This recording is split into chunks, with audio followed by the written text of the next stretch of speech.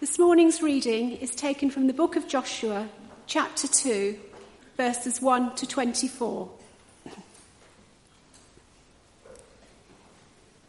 Then Joshua, son of Nun, secretly sent 2 spies from Shittim. "Go, look over the land," he said, "especially Jericho." So they went and entered the house of a prostitute named Rahab and stayed there.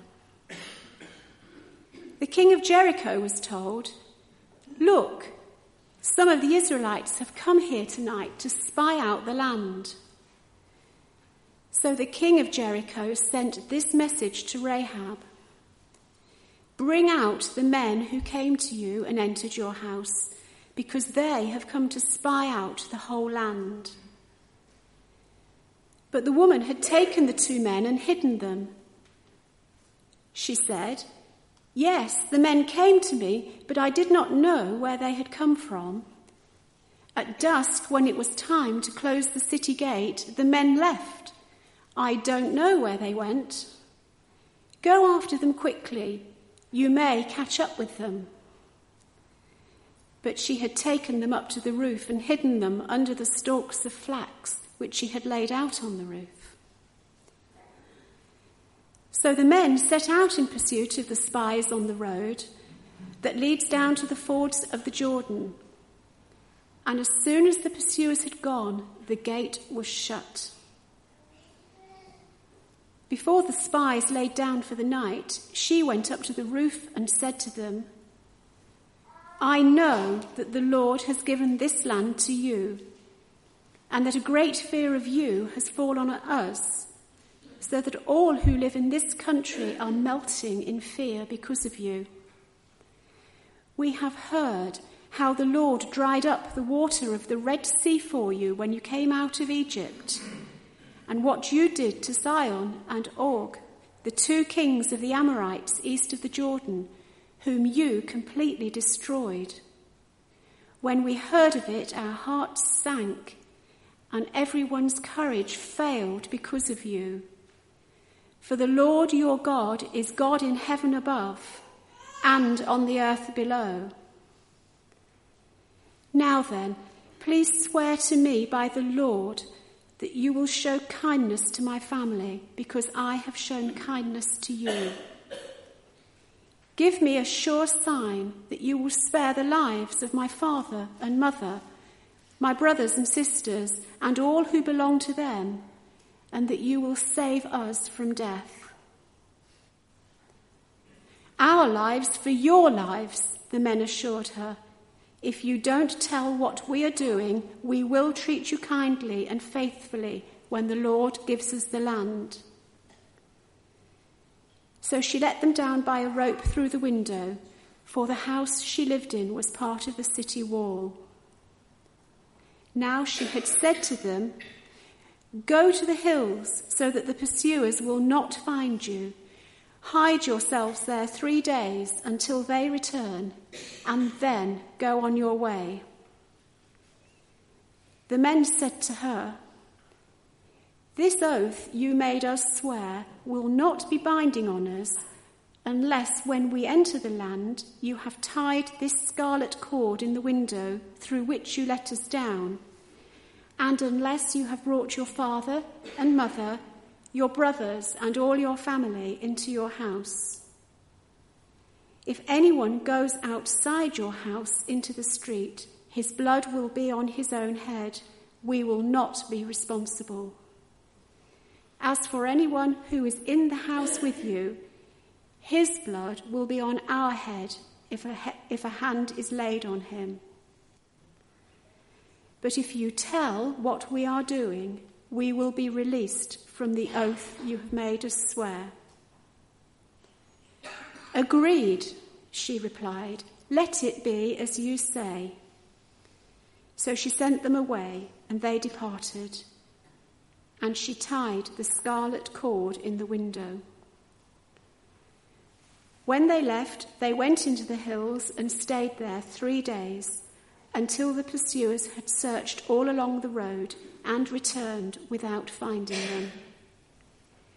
Then the 2 men started back, they went down out of the hills, forded the river, and came to Joshua, son of Nun, and told him everything that had happened to them.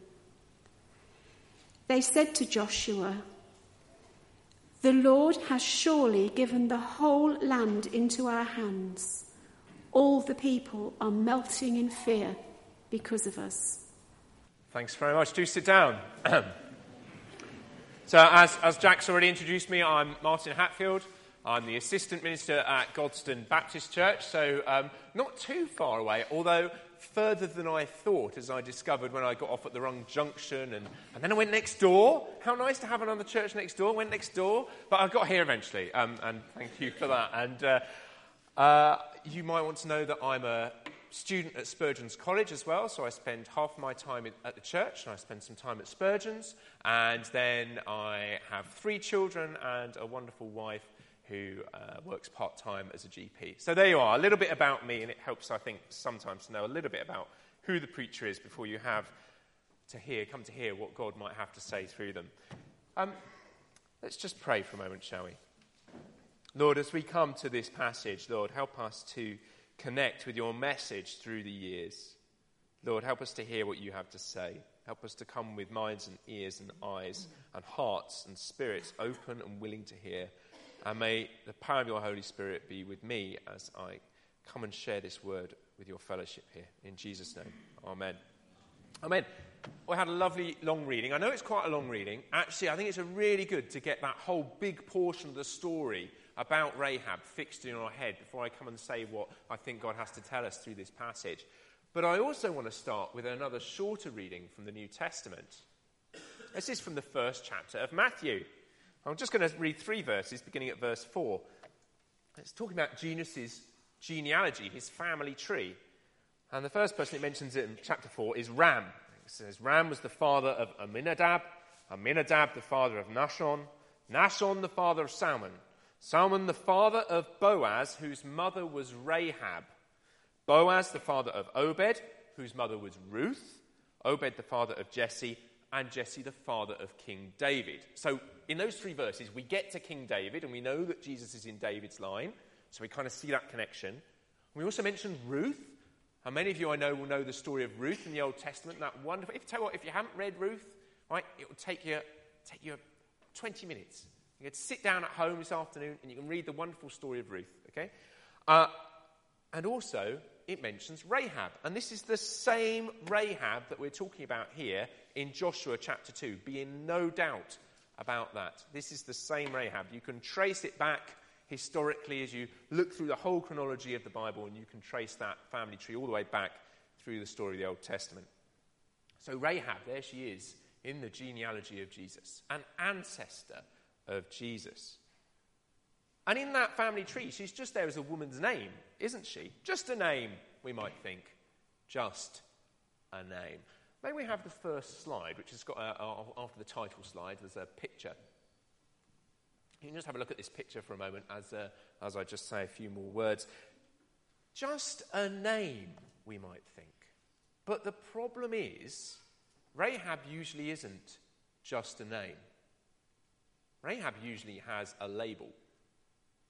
And in fact, even in the Bible, where both Paul and James mention Rahab, they give her a label. And actually, if you're talking often with Christians or with Jews or other people who are familiar with the story, Rahab becomes Rahab the prostitute. And that occupation is assigned to her as part of her title. And she very clearly becomes Rahab the prostitute. And as if we're kind of saying, this is what she is, and that's all she ever was, and all she ever can, and all she ever will be. Here's a picture. We don't actually know the name of the artist, but it's from a kind of 18th century Renaissance Italian, or it might be 17th century actually, Italian school. And obviously, there were probably some things that we could say probably weren't quite right for how things might have looked in biblical Israel. I'm not sure the dress in the fabrics are necessarily quite what we would imagine them to be. But, in the same way that actually we often use Christian literature that isn't part of the Bible, so we might have read a book by C.S. Lewis, or we might have read a book by somebody more contemporary. You might have read a book by, N.T. Wright, Tom Wright, or you might have read something by Steve Chalke, or you might have read something by Pete Greig, or all those kind of people. And we often use those to help us, and we believe God can speak to us through those works, just like he continues to speak to us through the Bible. And I think the true is the same for art. And I'm quite fond and passionate about art, not so much necessarily Renaissance art, particularly modern art, but here's an example, and I quite often like using these because I think sometimes God has something to say to us through it. So let's have a look at this. Does anything strike you as odd when you're looking at this picture, which is supposed to be the spies, these two gentlemen on the right, these soldiers that we've heard about, and Rahab, there she is, and they're holding up, you can just see one man's holding something up. He's supposed to be holding up a red cord, the cord that Rahab's going to tie in the window. Is there anything else that strikes you, maybe as a bit odd or unusual, you wouldn't have necessarily expected to see in the picture? Sorry? Oh, excellent. See, a Cavalier King Charles dog. Okay, now I knew it was a dog, and you've gone a step further. Does anybody know what a dog is the symbol of in Renaissance art, or art in general, but particularly Renaissance art? Anyone know what a dog's a symbol of? Okay, so have a guess. Let's see if we can work it out. What do dogs mean to us? Pets? Oh, okay, sorry, I've heard something over here. Companions, that's good. Faithfulness, that's the right answer. Well done. Yes, okay. A dog is usually expected in a piece of classical art to symbolise faithfulness. Wait a minute. This is a prostitute. Not exactly somebody we would think of as being faithful. And note, the dog is at her feet, not at the spies. Isn't that interesting? I wonder what the artist intended when he put that there. I wonder if maybe we can find that out. I tell you what, actually, we've got a close-up of the dog on the next couple of slides. If we can we'll have a little red box around it, and then we'll zoom in on it. If we can just have those two slides, that would be great. Why put it in at all? Why put a dog in the painting? Why put a prostitute in the genealogy of Jesus? You know, she doesn't need to be there. A Jewish genealogy almost always just focused on the men. There was almost never a reason to have women in there. So for starters, we've got something important and something that tells us about the value and something that tells us about the importance and significance of women in Jesus' genealogy, and I think women wider than that. Matthew is giving credence and giving dignity and giving importance and significance to women in general. But it does seem a bit strange, doesn't it? Jesus' own mother was a virgin, but his great-grandmother was a member of the oldest profession in the world. It does seem a bit strange. There's a bit of a tension there, isn't there? A bit of a difference. What else do we know about Rahab? If we go on to the next picture, it tells us that on her roof she had flax. Now, flax is these stalks, okay, of a crop that's used, and you use it to turn it into linen. Okay, you have to beat it about, okay, and then you can soften it. It's soft enough then to weave into a lovely linen fabric, okay? So it would have been a profitable and it would have been a worthwhile and in-demand occupation that she, and somehow, these were drying on her roof, remember? I expect that her family, and I admit, I'm surmising here. You might choose to disagree with me about this and say, well, there's no grounding for that in what we read in this story, and that's fine. But I suspect that her family were flax dryers and linen workers and linen makers, because they were on her roof. And I find it strange to think that somebody in a business that would in those days have been in demand and profitable would at some point perhaps have fallen into the line of work that she now finds herself. Maybe she'd made some bad choices. Maybe she'd find herself edged into that line of work. Her reputation and her choices, we assume them not necessarily to be the best things, but what have they become? They've become the defining thing about Rahab. That label that she's assigned becomes all that people think of her for. And her reputation and the choices she made become the thing which defined her, I wonder. Do you ever feel defined by the choices that you've made? Maybe by mistakes you've made. Maybe there's something that you know was a mistake, or you feel was a mistake, and you've gone back and you've said sorry. You've said sorry to God. You feel like you've repented. But sometimes even those things, they can still linger with us. And we can still think, oh my goodness, am I really still hung up about this? Am I going to say sorry again? Do I need to do that? Have the mistakes I've made defined me as much as this? And it can be a hard thing for us to face. How do you think God sees those? Do you know what? I think he sees right past them. I think he sees right past and right through the mistakes you've made and the ones you've repented of.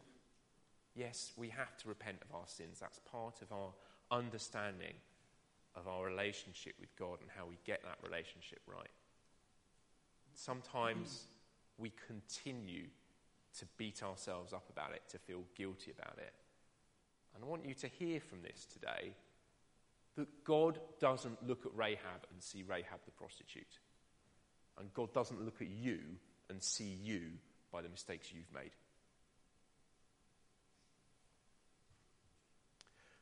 When the Jewish spies go to Rahab, I think they go there because of her reputation. Now, we could see a number of reasons why they might choose to go there for her reputation. They were soldiers, after all. But also, they're spies. And she would probably be, with her position of her house, her dwelling place, in the wall of Jericho, she would be well placed to see the people coming and going in and out of the city. And she would be, I suspect, an excellent source of information for those spies. Information they could take back to their military leader and share about movements of the king's men and comings and goings. Equip themselves ready for the storm and the assault on Jericho. And they gain that information. And she tells them that she knows them and she knows their people. She knows their God, and the whole city is frightened. She talks about the skirmishes that she's heard of. She talks about the fact that the whole city knows that the Red Sea has parted for them and that their God is powerful. There are people in the city in which Rahab lives to whom God's promise has not been offered. God's initial offer of salvation, or offer of salvation as we understand it at this point in the wider biblical narrative, is that it's to the nation of Israel. These are the people who God are going to save. These are the people on their way to the promised land. They're there. They're just there, ready to cross the Jordan. It happens in the next chapter. They cross the River Jordan and enter the promised land. But the people in Jericho at the moment have not been offered that story, that offer of salvation.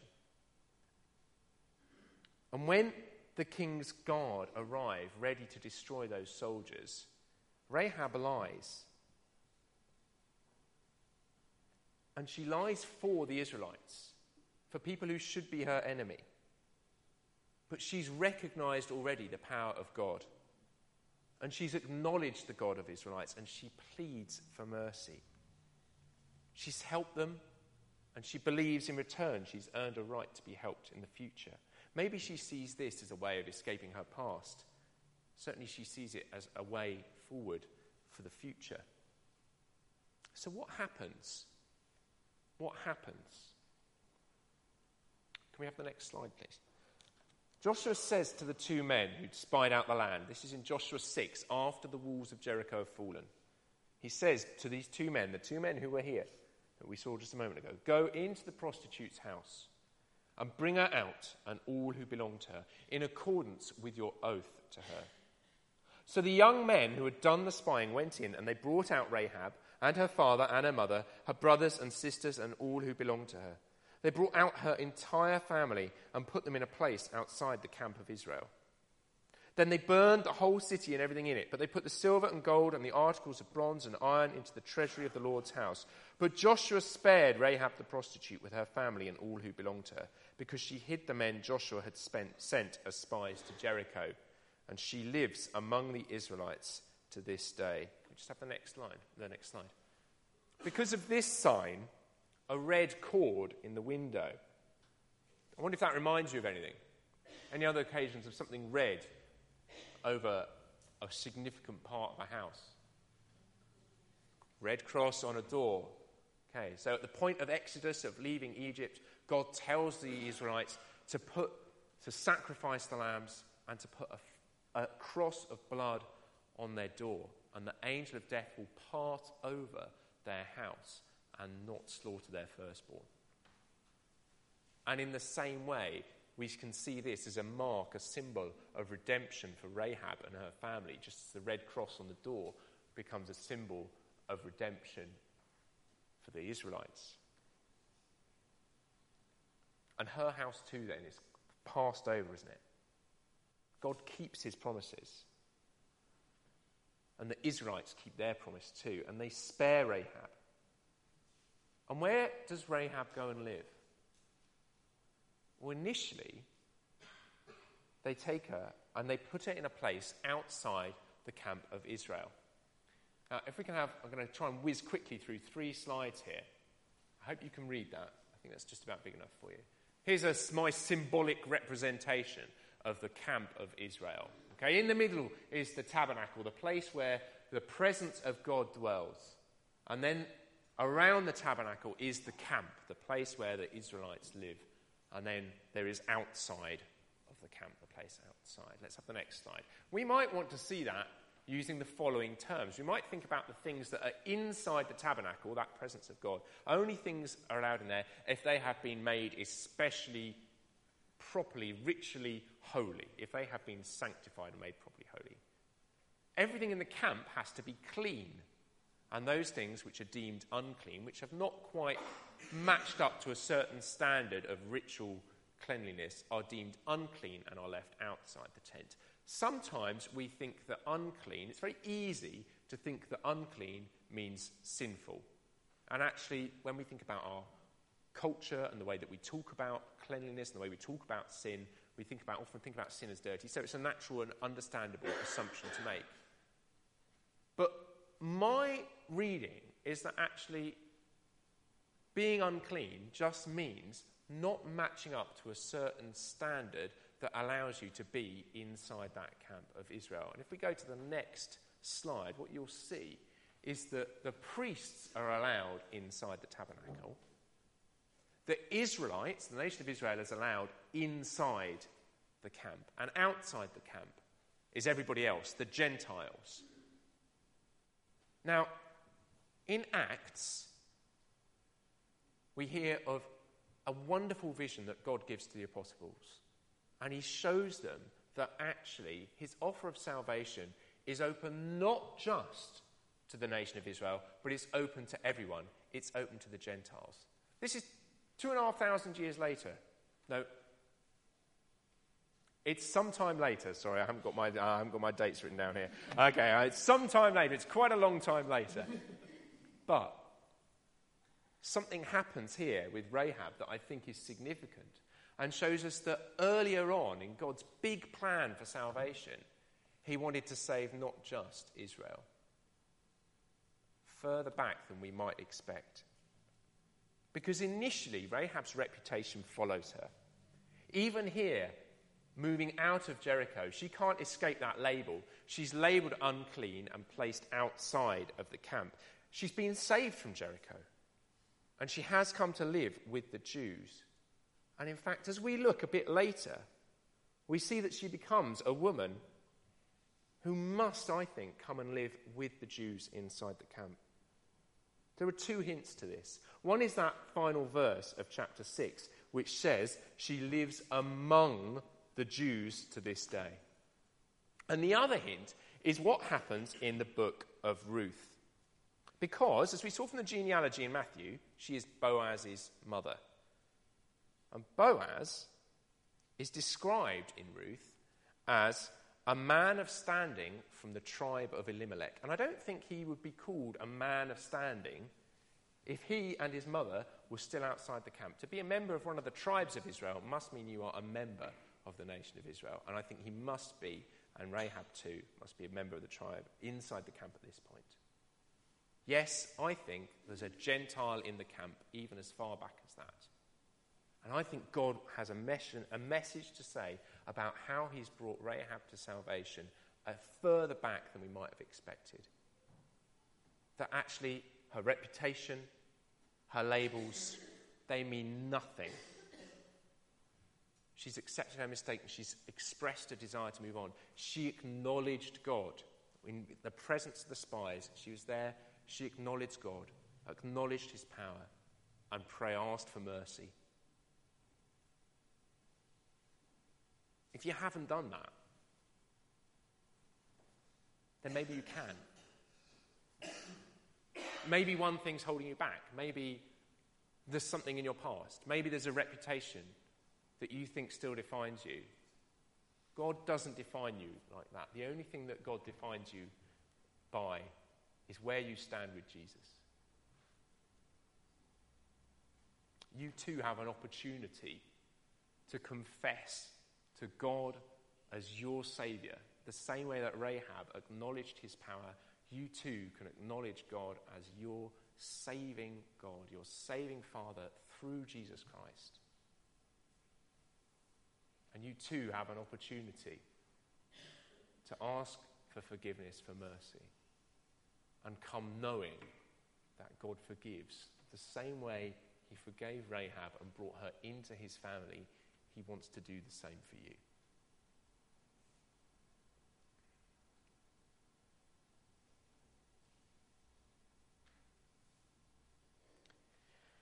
It seems like Rahab was restored.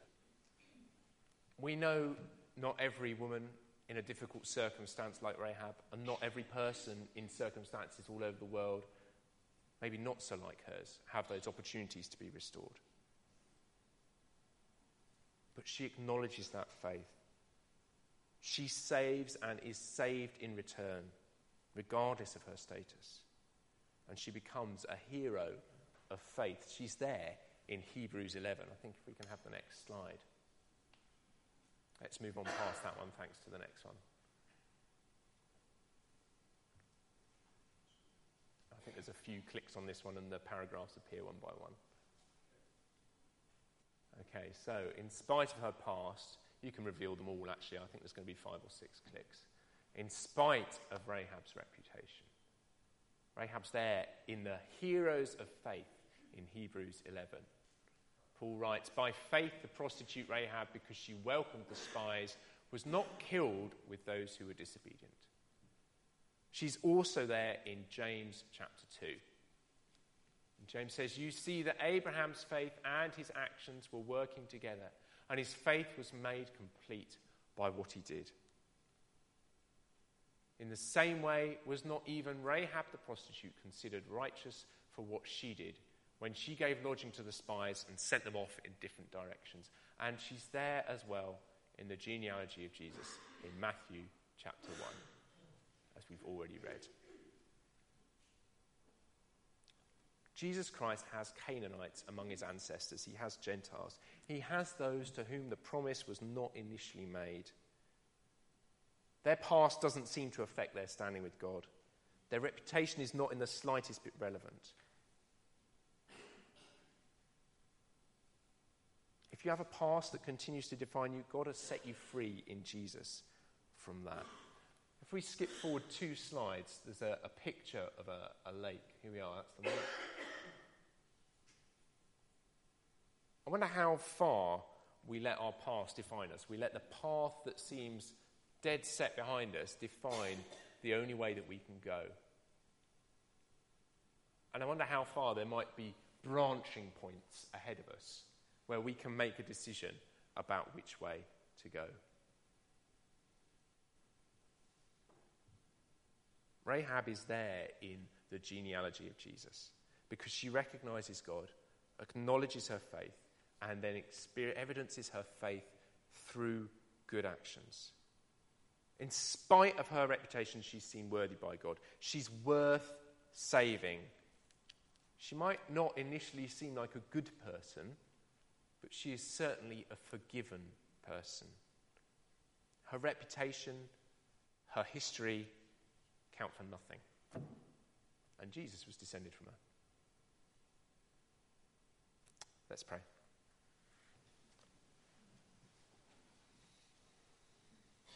Lord, we know we quite often get things wrong. We don't always manage to see the way that you have set out for us as the right way that we are determined to walk. Lord, will you forgive us for the times we've got that wrong? And Lord, we know there might be stuff in our past that continues to haunt us, and we might feel continues to define us. Lord, help us to break free from that and to acknowledge that you don't see us like that.